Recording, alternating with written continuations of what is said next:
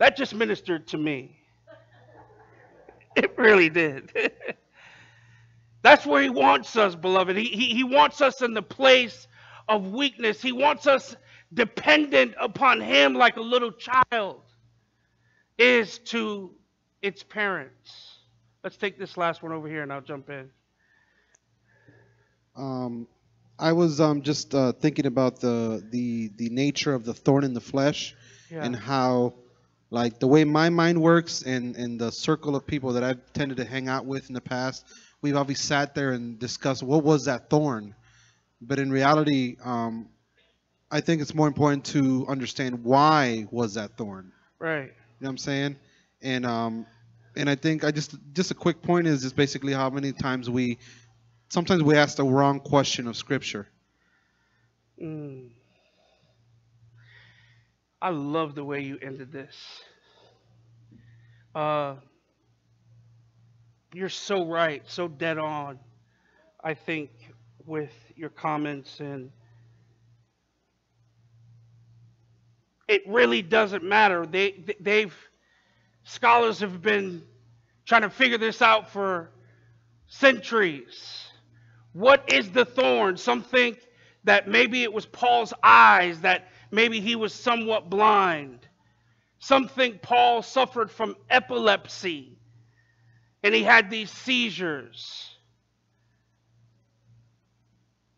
But I think what you said is right on. It really doesn't even matter. Paul had a physical ailment, fine. Why?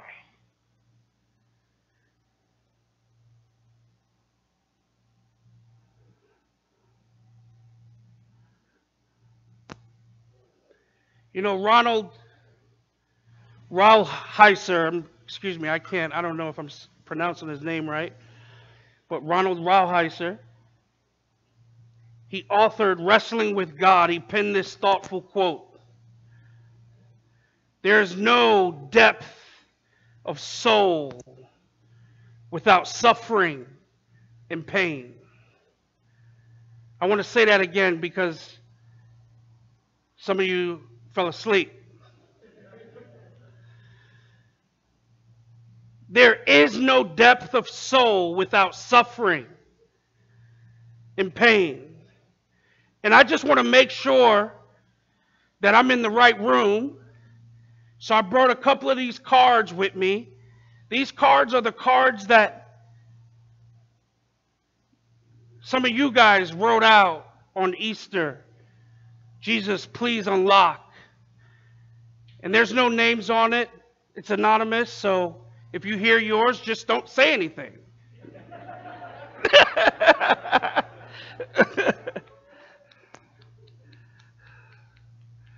I mean, really, don't send Lucas any emails.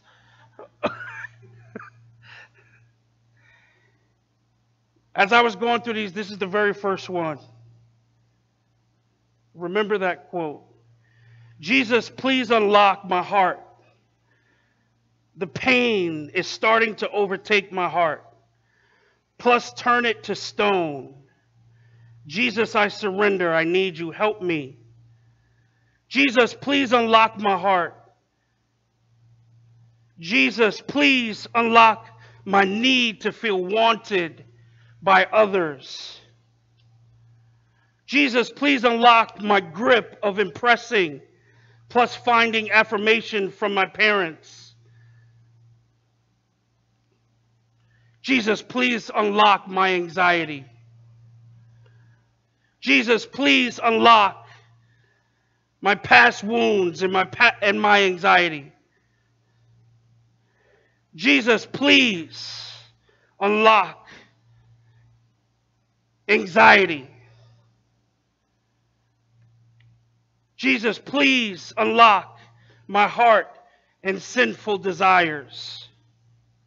Jesus, please unlock my insecurities, fear of rejection, past pain, current pain, unworthiness, my inability to love and trust, the hurt and the pain that I experience in my heart, my fear of rejection, my fear of being alone, my need for approval and acceptance, my fear of my emotions, my anxiety, and my anxiety. Sounds like this room is a bit anxious. That was a joke.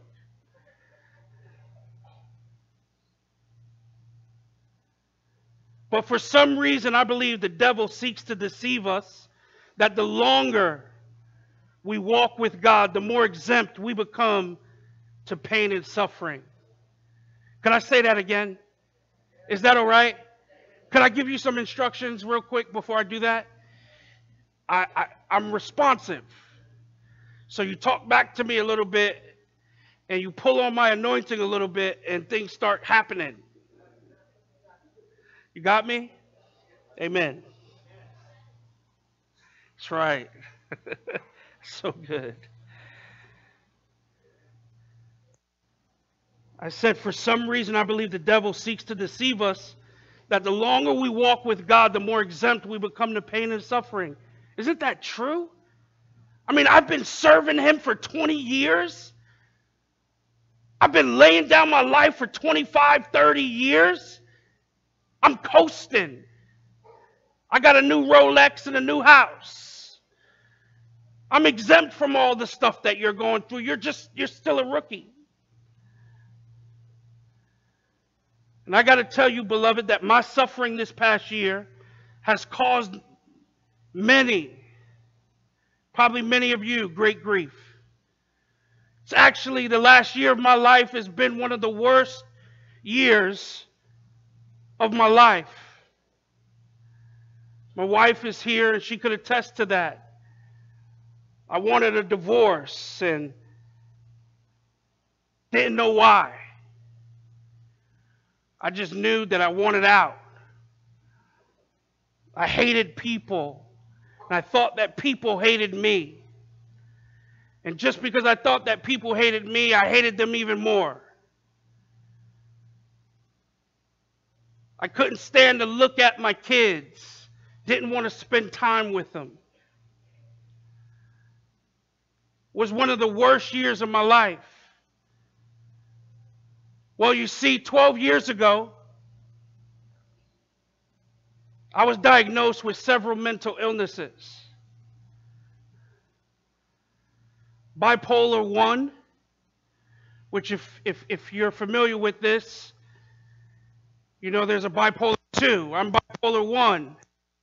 Bipolar 2 are the people that you know are bipolar,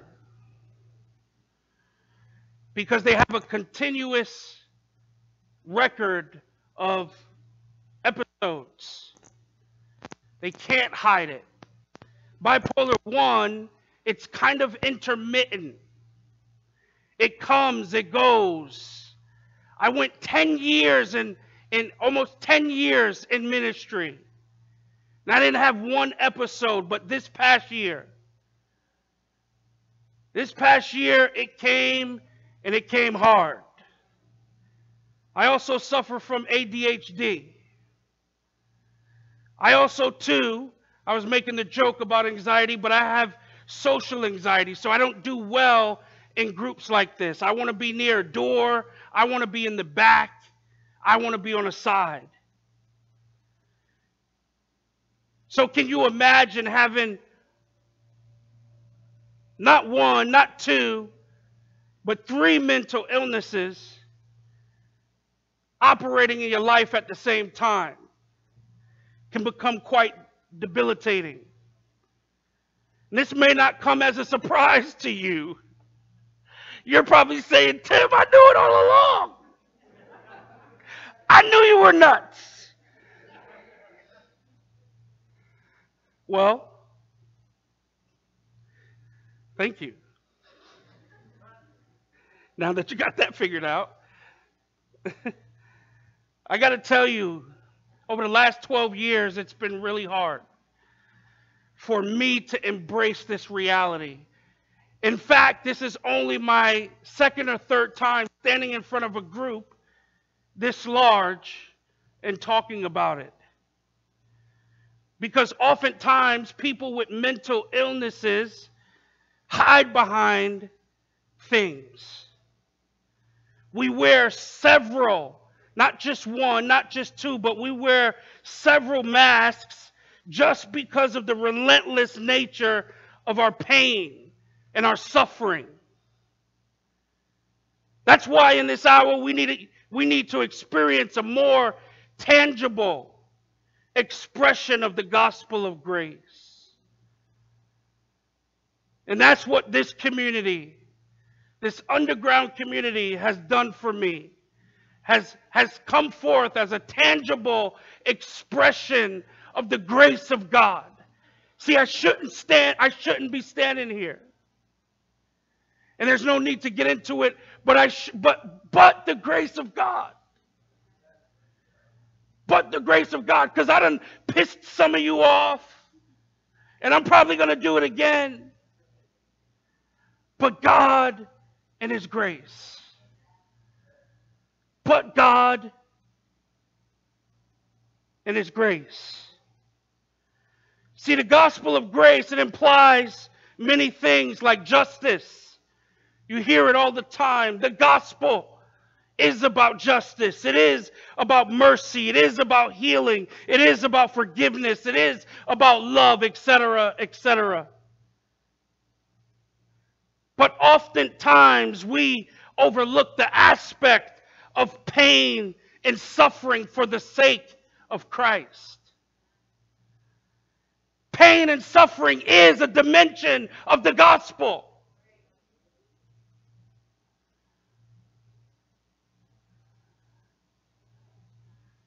So pain and suffering, it was afforded to us through the dispensation of His grace.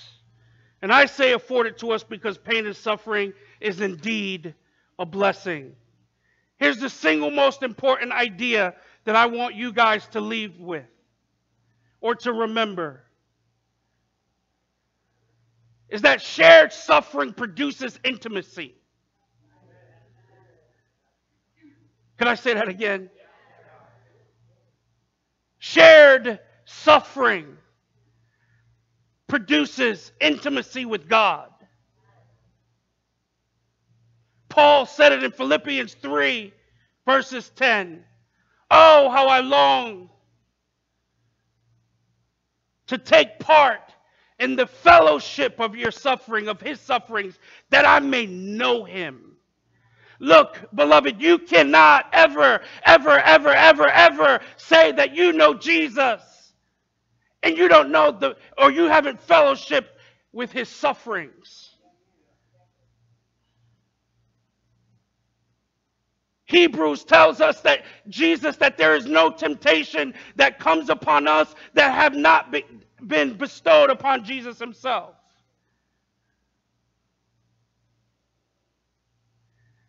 So you can't go to Jesus and say, but Jesus, you didn't have to deal with this, Jesus. You just had to take them lashes and that cross. Jesus is like, boy, go sit down.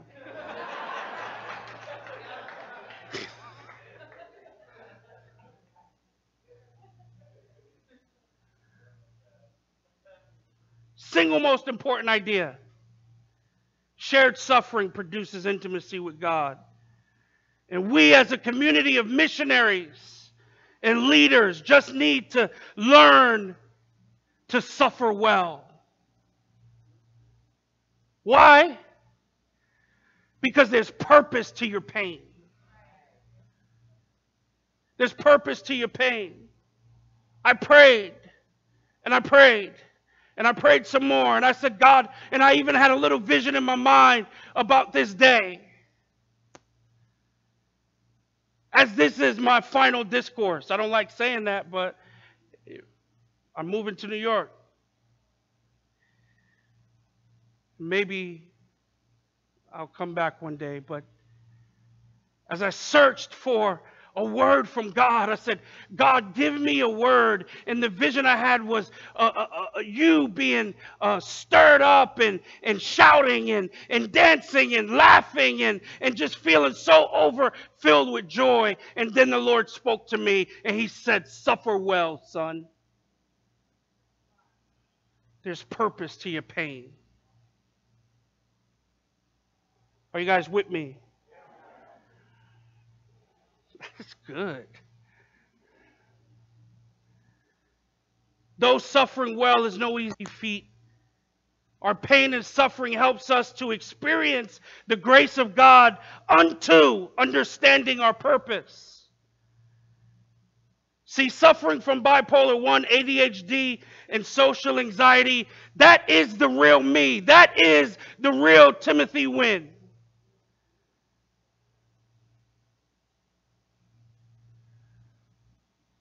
And at the onset of my sickness or sicknesses, I become the sickness. The symptoms are not sneezing and coughing, but anger, rage, suicidal thoughts, panic attacks. I don't necessarily have an emotional regulator. I don't think I do. And that affects more than just my affect. The way I look. I got a word the other day at the staff did something for me. And I think it was Bree that said something to the effect of, thank you for always exerting joy or something of that sort. And in my mind, I'm like, oh gosh, that is really not me. That's really not me. See, I've come to grips with myself. I'm an angry black man.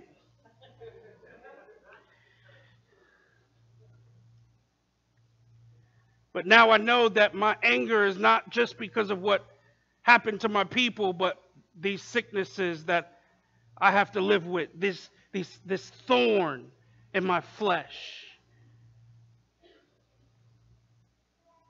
My sickness affects every relationship I'm a part of.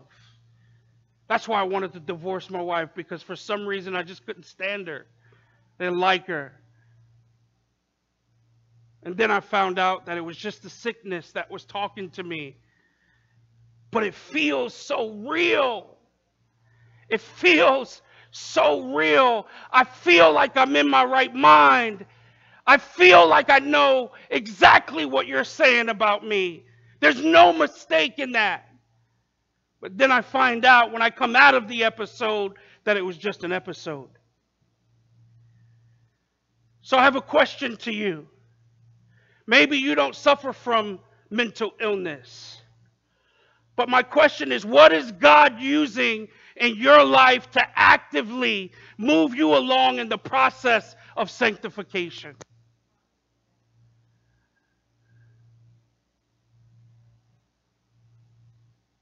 What I want to submit to you is, could it possibly be pain? Could it possibly be suffering? Now, we know that sanctification is the process in which we are formed or reformed into the image of Christ. And God uses different things. He uses Bible studies. He uses prayer.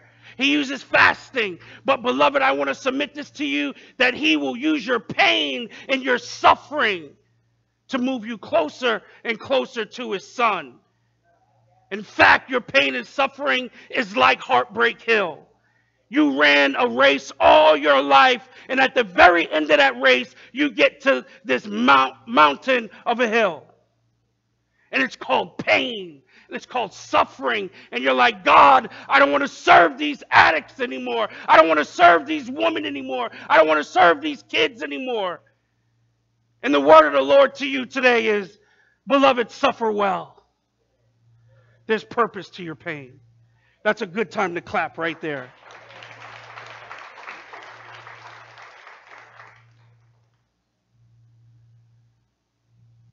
What I want to do is I want to share 7 lessons quickly that God could be teaching us through the dispensation of His grace, specifically suffering. Number 1,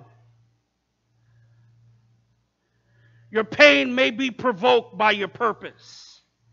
Your pain may be provoked by your purpose. See, there's many of times that I've preached wonderful sermons, I've launched wonderful churches, and right after that I've thought about driving to the Skyway Bridge and jumping headfirst off of it.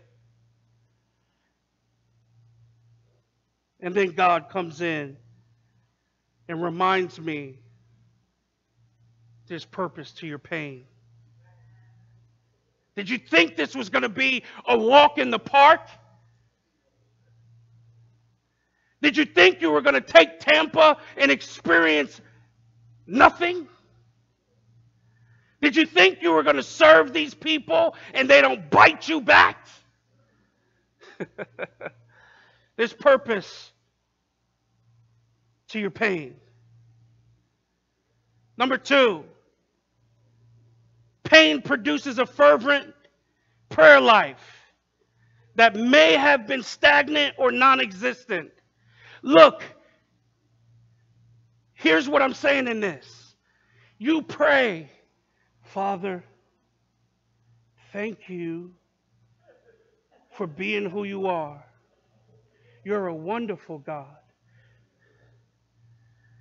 But when you're in pain and you're suffering, oh God, here we are. Will you release healing, deliverance? You can do it.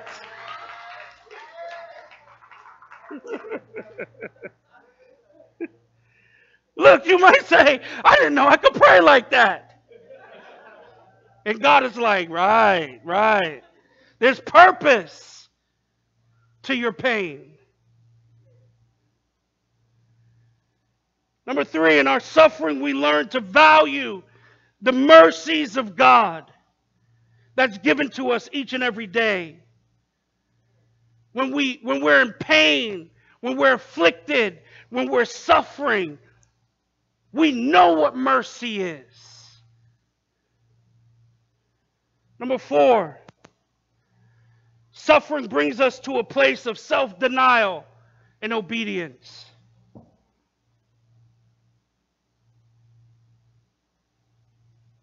We don't want to fast until, somebody really, until we're suffering. We don't want to fast. We don't want to deny ourselves until we really, really, really have to. Number 5, our pain teaches us meekness and humility. Look, every person, I was at Walmart yesterday. There was a guy in a wheelchair, and he had a neck brace on, and I promise you, he looked like he had to be every bit of 75 years old. And I was just wondering in my mind, man, it's hotter than a mug out here. How the heck did he even wheel himself out here?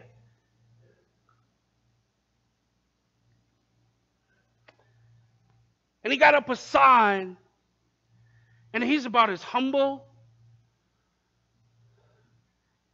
Sir, you hungry? Sir, I'll take anything you want. You have. See, because our pain and our suffering, it will cause us to be meek. It will cause us to be humble.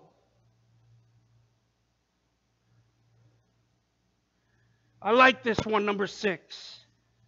God will use suffering and affliction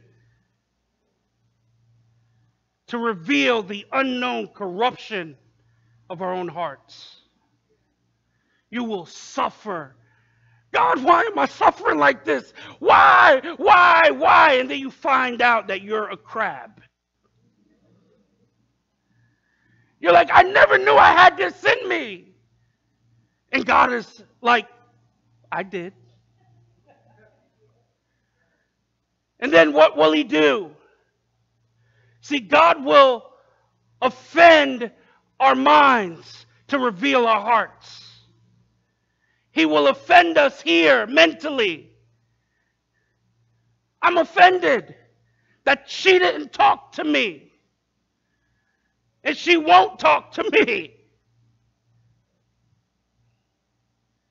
And then all of a sudden you find out that in your heart was conceit. And you only wanted her to talk to you so you could brag about how good you are. Am I right? Number 7, suffering, pain, and afflictions should cause us to press into God's word. It's like you're almost left without a choice. Have you ever been going through something? Have you ever been suffering through something? And then all of a sudden you're like, I need my Bible. I need my Bible. I need my Bible. I need a word from God. I need a word from God. And God is like, yes. Yes. It is about time. You got to blow the dust off that puppy.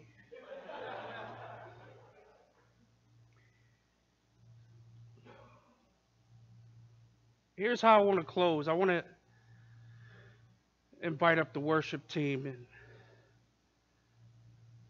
the prayer team.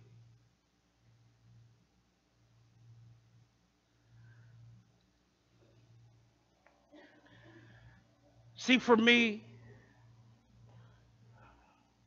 I'm tired of hiding. I can't hide anymore.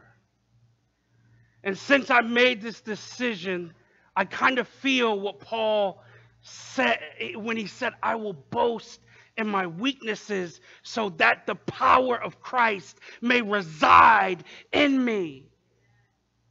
See, the day that I decided that I was going to come and tell you that I'm bipolar and I think about killing myself, there was an explosion in my spirit. And beloved, I got to tell you, it wasn't an explosion of sadness. It was an explosion of gladness. It was an explosion of joy.